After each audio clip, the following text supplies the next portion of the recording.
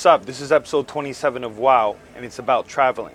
A friend of mine called me on Tuesday and told me he needed to go pick up a horse in Katona, New York, and asked me if I wanted to come along for the trip.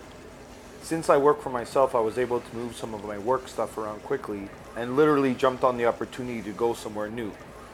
We drove from Montreal to Katona to drop off the trailer for the horse, then decided to check out Connecticut and Googled Boardwalk and ended up here.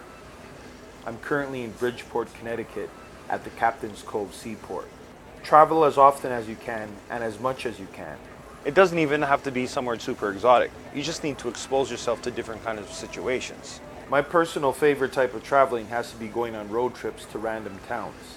Road trips allow you to experience how other people live their everyday lives. It can really open your eyes as you'll see that people really don't live the same. Just normal everyday things such as gassing up, going to the salon, going for ice cream, Or even just going to the shopping center is a totally different experience. Also, it's an opportunity to forge tighter bonds with friends as you can get into really deep conversations while passing the time, as well as developing some pretty seriously high-level inside jokes. So far within Canada, I've traveled as far east as Quebec City and as far west as Calgary by car.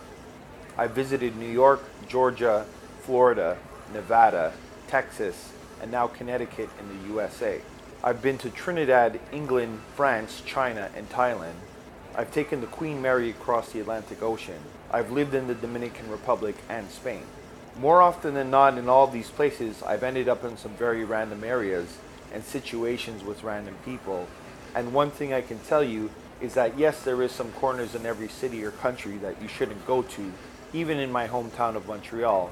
But in general, you'd be very surprised that if you act cool and open with people, they will be cool and open with you right back.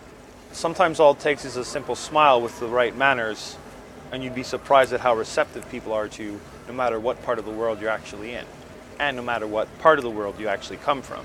I've made friends with people from all over the world, from every different race and religion, and let me tell you, it's pretty awesome.